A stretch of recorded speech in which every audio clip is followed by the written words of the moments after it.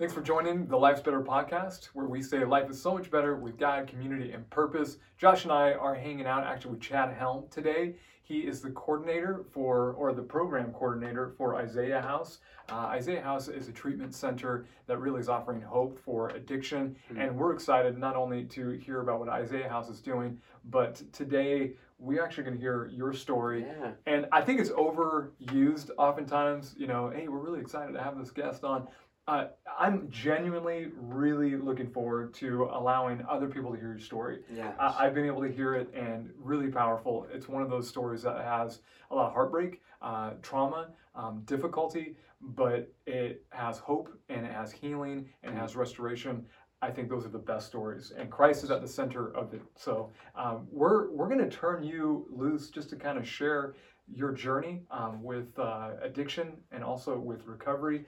And then afterwards, we'd love to just kind of ask you some questions. But Chad, it's yours. Most people are ready for like the silly game to get to know the guest. We're not doing that today. Chad's got just a great story. We don't want him to just share from his heart. So Chad, it's yours. Well, first off, thank you guys for having me. No problem. And thank you guys that are watching or listening. My name is Chad Helm, and I'll kind of just get right into it. I just celebrated 3 years clean and sober. And I was a heroin and meth addict for 13 to 14 years. But I'll tell you a little bit about my life journey. As a kid, I was born when my parents were 15 and 16 years old, and obviously they were kids trying to raise kids, and I ended up being adopted at 1 year old by my grandparents. And my grandfather was an alcoholic, grandmother was a gambler, this and that. And the first 5 years of a child's life are the most important years of their life, because that's when they learn mommy, daddy, yes, no. They start to establish them basic things of life. And, to be very blunt, I was taught manipulation, lying and stuff at a very early age. And because of my home life. And at 5 years old, my father felt that, it was time that he got his son back. And my grandparents ended up signing me back over to my father. At 7 years old, my dad married a woman that was 13 years older than him with 2 kids. And needless to say, at first things were great, but then I started being sexually molested at 7 years old. And that went on for almost 7 years till I was 14. And as kids, we tend to try to, instead of self-medicating, like we do as adults sometimes, as kids we start turning to other things, whether it's cutting, suicidal thoughts, isolation, bullying other people to lift ourselves up, or just doing these random rebellion acts because we're lost individuals, or we're suffering or hurting in our home life, and we don't know how to cry out for help. So after about 3 years of that happening in my life, I would lie to myself and tell myself that this is the way life's supposed to be. And the reason why I did that is, so first off, it wouldn't hurt as bad mentally, emotionally, physically, the whole 9 yards. And, I would deceive myself, and I developed that character trait as life continued to progress, and it became a natural thing to me. I didn't know who God or Jesus was. My family was not into the church. I had heard about the Bible, but never seen a Bible. I've heard about the church, never stepped a foot in the church. And, my life was kind of keep up with the Joneses, go to work, come home, eat a family dinner, go to the sports events, and do the same routine every day. And life really had no meaning. So as this time went on, I remember trying to talk to a family member of mine and to inform them of what was happening to me. And the fear of God got put in me. And so I kept my mouth shut. And the reason why is because if the situation was brought to light, it would cause some separation in the family. And my family at the time tended to care more about money and material things than dealing with an issue with their own flesh and blood. And so, I then developed, I got to be a peacekeeper. Don't cause problems. Don't cause conflict. Whatever you're dealing with, deal with it. And as time progressed, at 14 years old, I remember standing in my high school, and I was getting bullied at school. I was overweight as a kid. I was contemplating suicide. I already had a plan thought out. And as I was standing in the hallway, there was this guy that came up, and I don't know if you guys have seen the movie Remember the Titans or Facing the Giants or something like that, when the guy prays for the students before the sporting events. There was a guy named Mark Howard in Mount Zion, Illinois, which is around the area that I'm from, and he would come and be a mentor to the kids. He was a person that loved people genuinely with no ulterior motives. And he was retired. And he came up to me and he put his hand on my shoulder. And for some reason, I remember I just turned around and I grabbed this guy and I just hugged him and I started bawling. And so he ends up taking me to the principal's office, and we call the counselor in, this and that, and they sit me down and they said, "What's going on, Chad?" And I just told him everything, and it was the first time in my 14 years of being alive that I had been honest about the thoughts I was having, about the feelings that I was feeling, about the plan that I had to end my life, and about the torture, torment, and abuse that I was going through. And so I end up moving away from home at 15 years old and started raising myself. I would live from house to house. I lived from family member to family member, and it came to a point to where I was causing problems in other family members' homes because I was raised one way and taught some things, and then I'd go to the next family member and it'd be totally different. And it's no different than a foster child sometimes. They're tossed from home to home, and they never really truly have a mother or father until they're with somebody permanently. And so I ended up becoming homeless. And I remember sleeping, for a year and a half, my high school had a football field out back behind it, and it had an announcing stadium in the middle of the bleachers. That bathroom floor below that announcing stadium was my home for almost a year and a half. And I would go into school an hour before early bird PE, which was 7 a.m. I would shower in the men's locker room.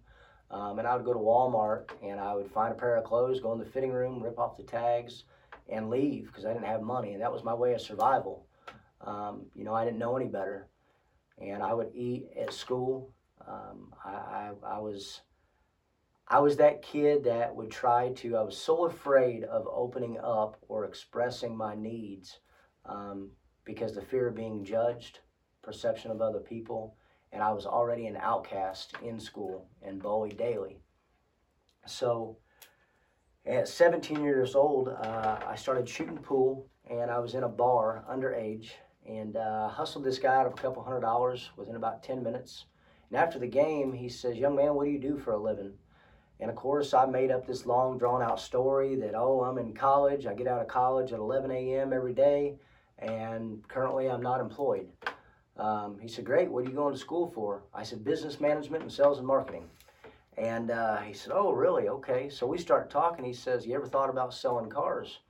And I said, "Well, yeah, my family's got this, and I just went into this lie is what it was." And he says, "Well, can you be at my office tomorrow at 12:30? And I said, "Sure." He says, "I'd like you to come try to sell cars for me." I said, "Oh, okay." And here I am. I'm 17 years old, 2 weeks before my 18-year-old birthday. Not even supposed to be in this bar.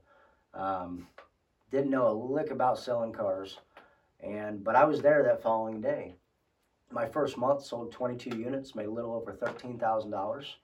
And as a 17-year-old that just turned 18, that's a lot of money for a kid that's been sleeping on a bathroom floor in a high school, a person that's been stealing clothes and food to survive every day. I finally felt like, okay, this is my breakthrough.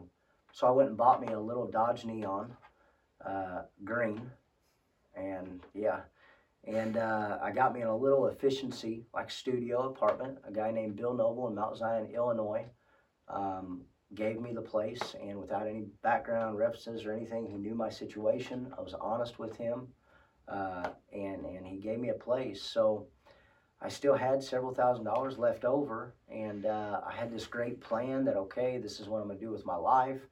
I'm going to do this, do that, and I always wanted to be a motivational speaker. And even as a kid, and I would watch YouTube videos, and I wanted to use my pain as somebody else's gain. And the only way to do that, and I'm not trying to rhyme here, but the only way to do that is to not allow my pain to go in vain. And, you know, so after that first 3 months of selling cars, I just so happened to be the top salesman 3 consecutive months in a row, and they had a party for me at my general manager's house. And we're in the basement of my general manager's house. The men are all downstairs, the kids and women are upstairs. And he reaches into the cabinet after about an hour of being there and everybody drinking and partying. And it was a plate of this white powdery substance. Mm-hmm. Now, I had never seen or touched a drug in my life or even had a sip of alcohol up to this point. I'm 18 years old, 3 months into the car business, getting ready to graduate high school.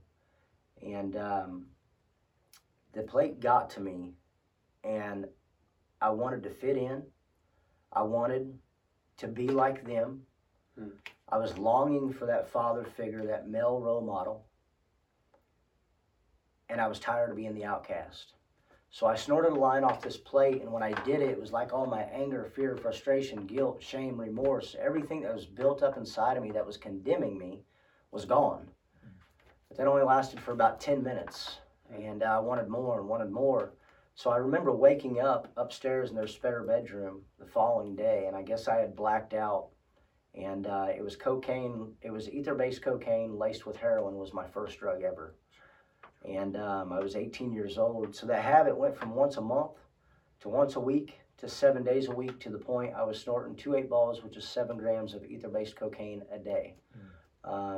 And those of you that may have experienced addiction or addiction in the family, you know, that's several $100s a day, 7 days a week. And I continued in the car business, and I thought I was that functioning addict. Then I started drinking every day. Then I thought I was a functioning alcoholic. And the disease of addiction progressed in my life. And I was so empty. I was so miserable. I was so dead. I was so demonic. You know, I hated everyone and everything. All I cared about was that next fix, and not feeling the pain that was rooted inside of me.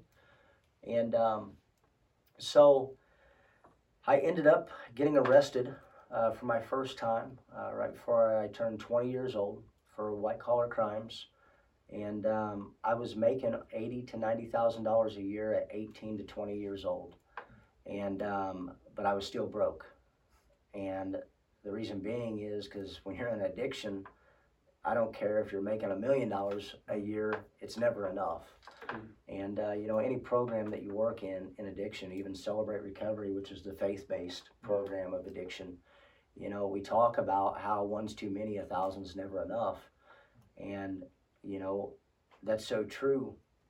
So I went through that process, got arrested, got back out, and went back to selling cars. Then I jumped up to doing finance. My income shot up tremendously, and then I got involved in doing shooting heroin. And so my addiction went from snorting cocaine to shooting heroin. And as soon as I started doing that, my life was a downhill spiral from there. Overdosed 4 times, was pronounced dead 1 out of the 4. And I actually have a video of that, and it's crazy because I watched myself die, but yet I still chose to go get high again after that. And that's what we do. We've what do you call that? Doing the same thing over and over, expecting a different result. Insanity. Yeah. You know, so I was living this life of chaos and insanity. So I end up getting arrested again. This time I got sentenced to 10 years in the Department of Corrections outside of Chicago, Illinois. Served 5 out of the 10. I was raped my second week in prison. My top 7 teeth were shattered with the handicap shower spigot as I was raped. And so I remember waking up on a fiberglass stretch board being carried to the medical unit of the penitentiary, and then getting told what had happened to me. You know, and any of you that may be listening or watching that's been through any type of mental, physical, emotional, sexual abuse, you know that that's a trauma that you live with. It's not something that just goes away. But it's what we do with that trauma. It's what we do with the PTSD. It's how we handle it. It's the actions that we take, you know. And but at the time, I didn't know how to handle it or how to do it. But all I know is for the rest of my life, every time I brush my teeth and see my teeth that were implanted, it's a flashback and a reminder of what happened to me in the penitentiary. And so once again, inside prison, I had to find a way to self-medicate myself. So I went to making hooch in prison. I went to buying pills off the deck from people. I went to just doing different things to numb that trauma that had happened and took place. I end up, after 2.5 years of being in prison, I get a card, and the card's from a family member that says, you need to call home. Grandma's not doing well, and you need to possibly say your goodbyes. Well, my entire life, I had always told my grandma, Grandma, you're my hero. And I used to lay in her arms as a baby, and I remember it clear up until I was 5, 6, 7 years old. And I'd rub her face, and I'd say, Grandma, will you marry me? And, you know, so she was not doing well, and I decided. I went and I called, and the people that were there, the nurses and stuff at the home taking care of her, answered the phone, and they took the phone to her. And she found the strength, and she says, Chatty, can I ask you something? I said, yeah, Grandma. She says, when are you going to be my hero? Is exactly what I said. I'm sitting inside 4 penitentiary walls, 2.5 years still left to serve. Grandma's on her deathbed. She dies, I can't go to the funeral. I'm totally, my dignity, pride, and everything's been stripped away from me. And I have no one and nowhere to turn to. You have to remember, I didn't know who God, Jesus, any of this stuff was. And I said, Grandma, how can I be your hero? She says, you can start right now. I said, well, by doing what? She says, I want you to write a book. I said, write a book? I said, I failed reading and writing. I hate school. She says, no. She says, this is going to be easy for you, but hard at the same time. I said, what am I supposed to write about, Grandma? She says, your life story. I says, no. And I start crying. I said, Grandma, I can't write about my life. It hurts too bad to think about it. I don't even want to talk about it. She says, Chatty, listen to me. She says, you can either continue to wallow in your misery, or you can start writing your life story out. In return, you're going to have inner healing inside as you start to release them things, and you can help so many other people that are going through the same stuff that you're going through. Wow. I said, well, what do I title it, Grandma? She said, Stuck by Choice. I said, stuck by choice, why that? She says, grandson, because in life, every situation or circumstance you end up in is because of a choice you make as an adult or a choice that an adult made for you as a child. She says, right now, as an adult, you have the choice to either wallow in self-pity, sitting inside a penitentiary due to your own choices, or you can pick yourself up, dust yourself off, move forward by never giving up, and start writing out your life story and make something of yourself even inside 4 penitentiary walls. She says, grandson, freedom doesn't start externally, it starts internally. This is where Jesus came into play. Your grandma has a ton of wisdom. Yes. I mean, if she just threw that all out on the phone, yes. Your grandma's amazing. She is amazing. And wait till you hear the end part here. Yeah. So she says, Chatty, just surrender. I said, Grandma, what do you mean? She says, that's for you to figure out. Just surrender. She hung up the phone. Wow. So needless to say, I go back to my cell block and I turn on my little ClearTech TV, and TBN's on the TV show. So I start watching this and I start listening, and I'm listening to the music, and then that became my TV show 7 days a week, all day long, every moment that I was in the cell. And I started going through these feelings and emotions. Now listen to what I'm saying, feelings and emotions. And I started to say, okay, God, if you're real, then you'll do this. If you're real, prove this to me and I'll do this. I started making deals with him. You know what I'm saying? And it didn't work. So anyways, I go through this process, and I wrote 177 pages of that book. I'm still writing it to this day, and it is titled Stuck by Choice. And then the co-title is A Story About a Young Addict's Life. And on the picture of the cover, it has myself standing on a beach with the sun side on one hand and a cuff and chain broken on this side. and then the demonic part on the other side of my past. And so anyways, I'm doing all of this, and it comes time for me to get released. Guess who picked me up from prison? Grandma. Grandma. Amen. Grandma beat the illness. She was the one that picked me up. And I get in the car. She was more healthier then than she had been in the last several years. Wow. And she says, "Where do you want to go, grandson?" And so I told her. And she would not allow me to live with her until I proved myself. So what did I do? I went to my mother's. And I remember sitting there talking to my mother. And my mother looked over at me and she says, "Chatty, will you reach into that drawer over there and hand me that knife out of there?" I'm thinking she's going to use it, so I reach over and I go to hand it to her. She says, "Now start stabbing me in the chest, because this is what you've done to me every single day of your adult life." What she was trying to tell me is I'm killing her. I've got to change. And so my first thought is, okay, I got to get high. So I run out of the kitchen, I run out the garage door as I'm running down the road to leave to go find drugs. My sister comes running out. She's 13 years old at the time. And she says, "Chatty, when are you going to stop being just a picture, card, letter, and a phone call and actually be my brother?" So I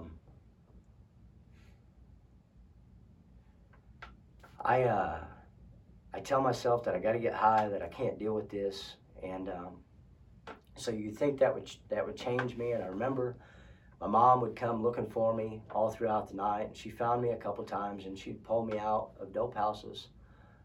As I'm sitting there shooting heroin, people are falling out on the floor. And I just wanted to die. Like, I had no desire to live. You know, so on 10/10 of 2015, I'm going to speed through my story here to get to the now. On 10/10 of 2015, I was in a relationship with a female. I was newly engaged, 2 kids. Her name was Courtney, and we were living together in Mattoon, Illinois.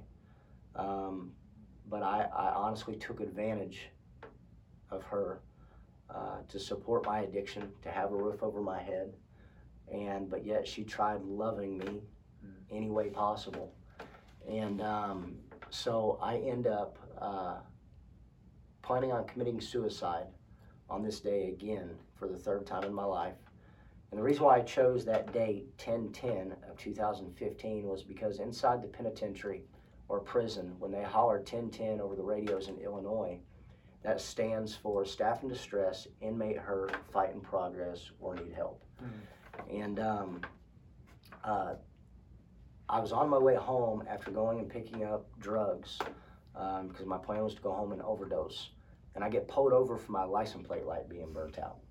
Okay, check this out. It's a God thing.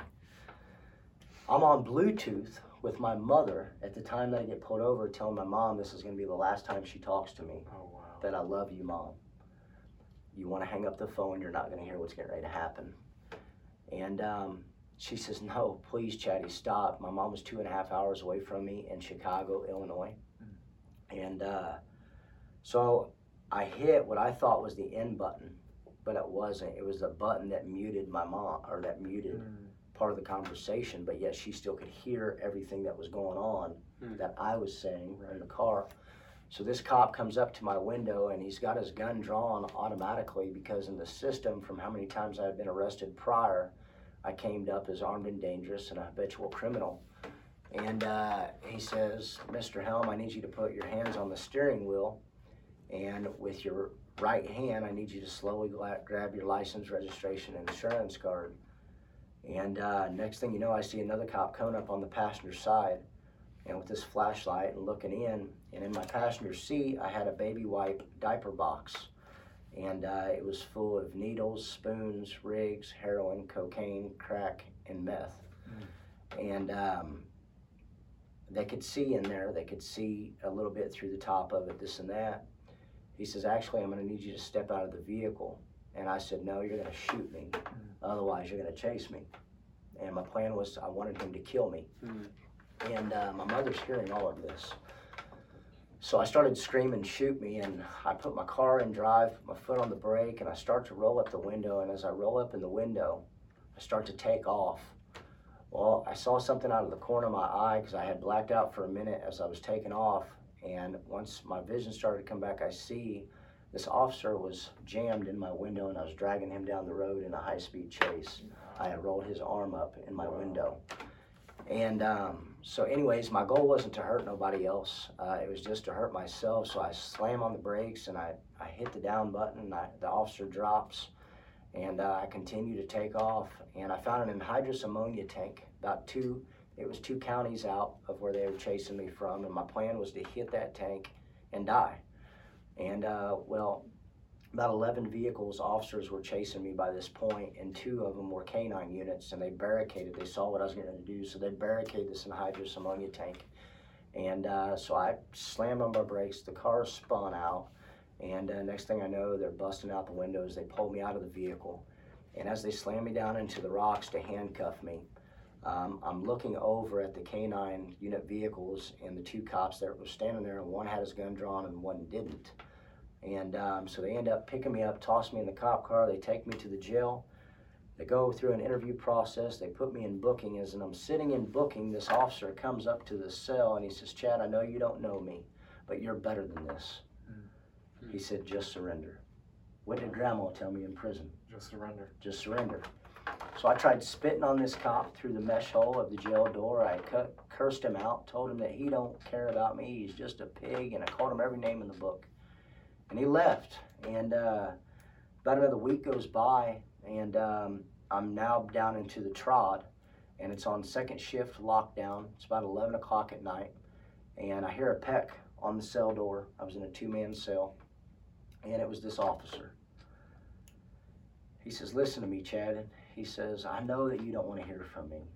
He says, "But dude, looking at you is like looking at my own child who I just arrested a few weeks ago, going through the same stuff that you're going through. You are better than this, just surrender." And I heard the chuck hole, which is the little door that they can pass your mail or food through of the jail door. And I heard it open up, and I looked down, and a Bible, he handed me a Bible through the chuck hole. He says, "Just surrender," and he walked away. And so I remember dropping to my knees in the jail cell that night. My cellie or bunkie was asleep at the time, and I said, "God, my way is death, your way is life. I can't do this on my own no more. Please help me." And I got up, I got back in my bed, and I laid there and thought all night long, and then I get up the next day, and I knew I wanted something different, but I didn't know how to get it. I had never been led to that. And so anyways, about 2 months goes by, and I get called to come cuff up that I have a visitor. Still in jail fighting this case. I'm facing 6 to 30 years, Class X sentencing. I've got charges piled up. And so they take me down to the library, and there's this cop and this elderly gentleman sitting down there with a pamphlet. And they sit me across from him, they uncuff me, and he slides me this pamphlet over, and he says, "Before you read that, you tell me your life story," and he says, "If you lie to me or keep anything out, it'll be one of the worst decisions you make." I said, "Okay." I admitted guilt to everything. I told him everything. I spilled my guts to this guy. He says, "Now read my story." So I open up this pamphlet. It says, "Released through Jesus Prison Ministries, founder Jim Helton of Mattoon, Illinois." His story matched my story to a T. The same charges that I had, he had once had. The same abuse I went through, he had once been through. And so he says, "Chad," he says, "what's one thing you want when I leave this place?" I said, "Well, I'm facing up to 30 years of my life in prison." I said, "To pray that my mother's still alive when I get released." He said, "I'll pray for you anyways." He says, "What's one thing you want?"